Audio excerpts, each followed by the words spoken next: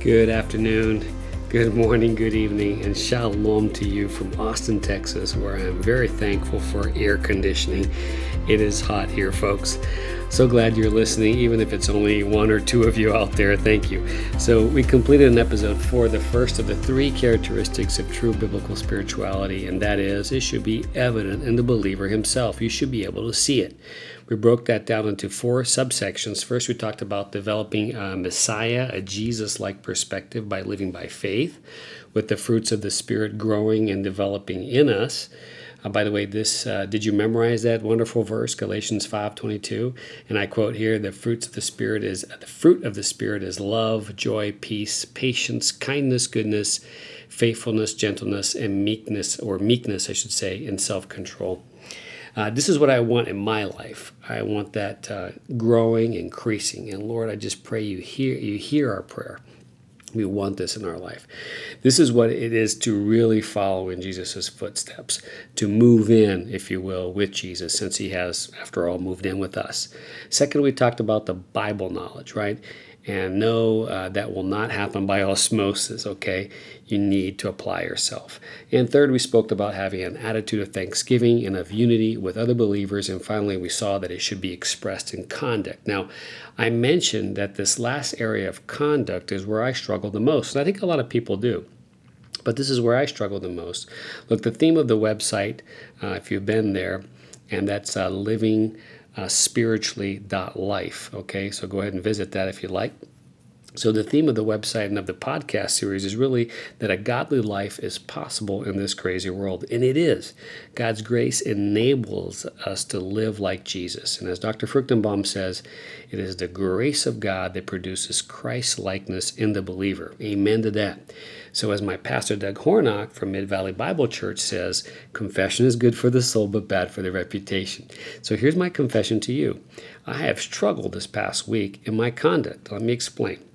I took a short vacation with my family, and in the traveling and the hustle and bustle, I felt my walk with the Lord falter a bit.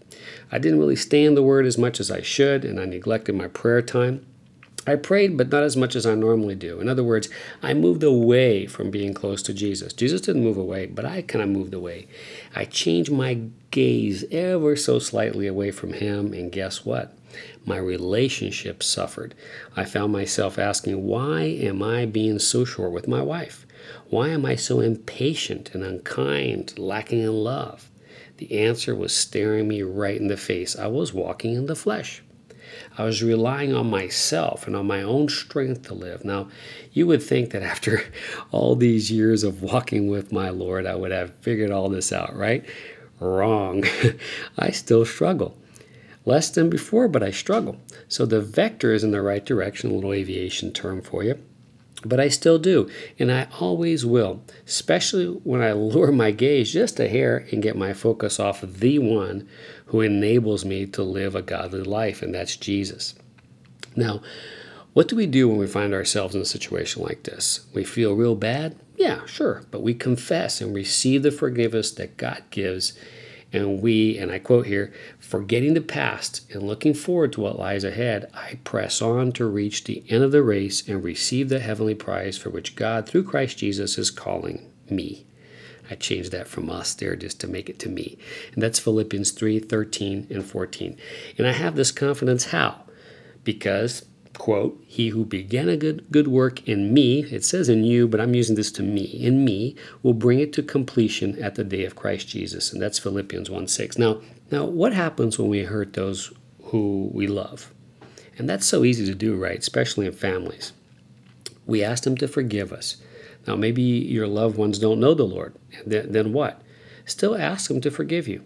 Express your sorrow over your failings, understanding that they may not react as a believer would, but that is between them and the Lord, not you. So in the spirit of thanksgiving, and that is evidence of true biblical spirituality, right?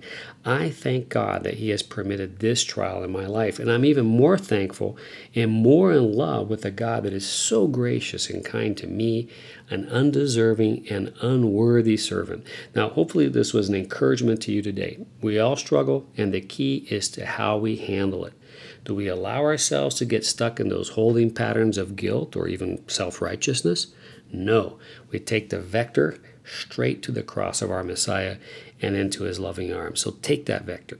Okay, so let's get to the meat of today, and let's look at the second characteristic of true biblical spirituality, and that is it should be evident in a believer's home. So evident in a believer's home, in his home life. Now, here comes the light Bible thump. Ephesians 5:22 and 23 says, "Wives, submit to your own husbands as to the Lord, for the husband is the head of the wife, even as Christ is the head of the church, his body, and is himself its Savior." Now, if you're a guy, that first half sounds pretty good until you read the rest and start to realize, especially if you kept reading down to verse 25, where it says that the love we are to have for our wives or our wife is like the love that Christ has for the church. And guess what, guys? He died for the church. The verse says in the ESV that he gave himself up for her. Wow. Now, I need to give myself up for my wife.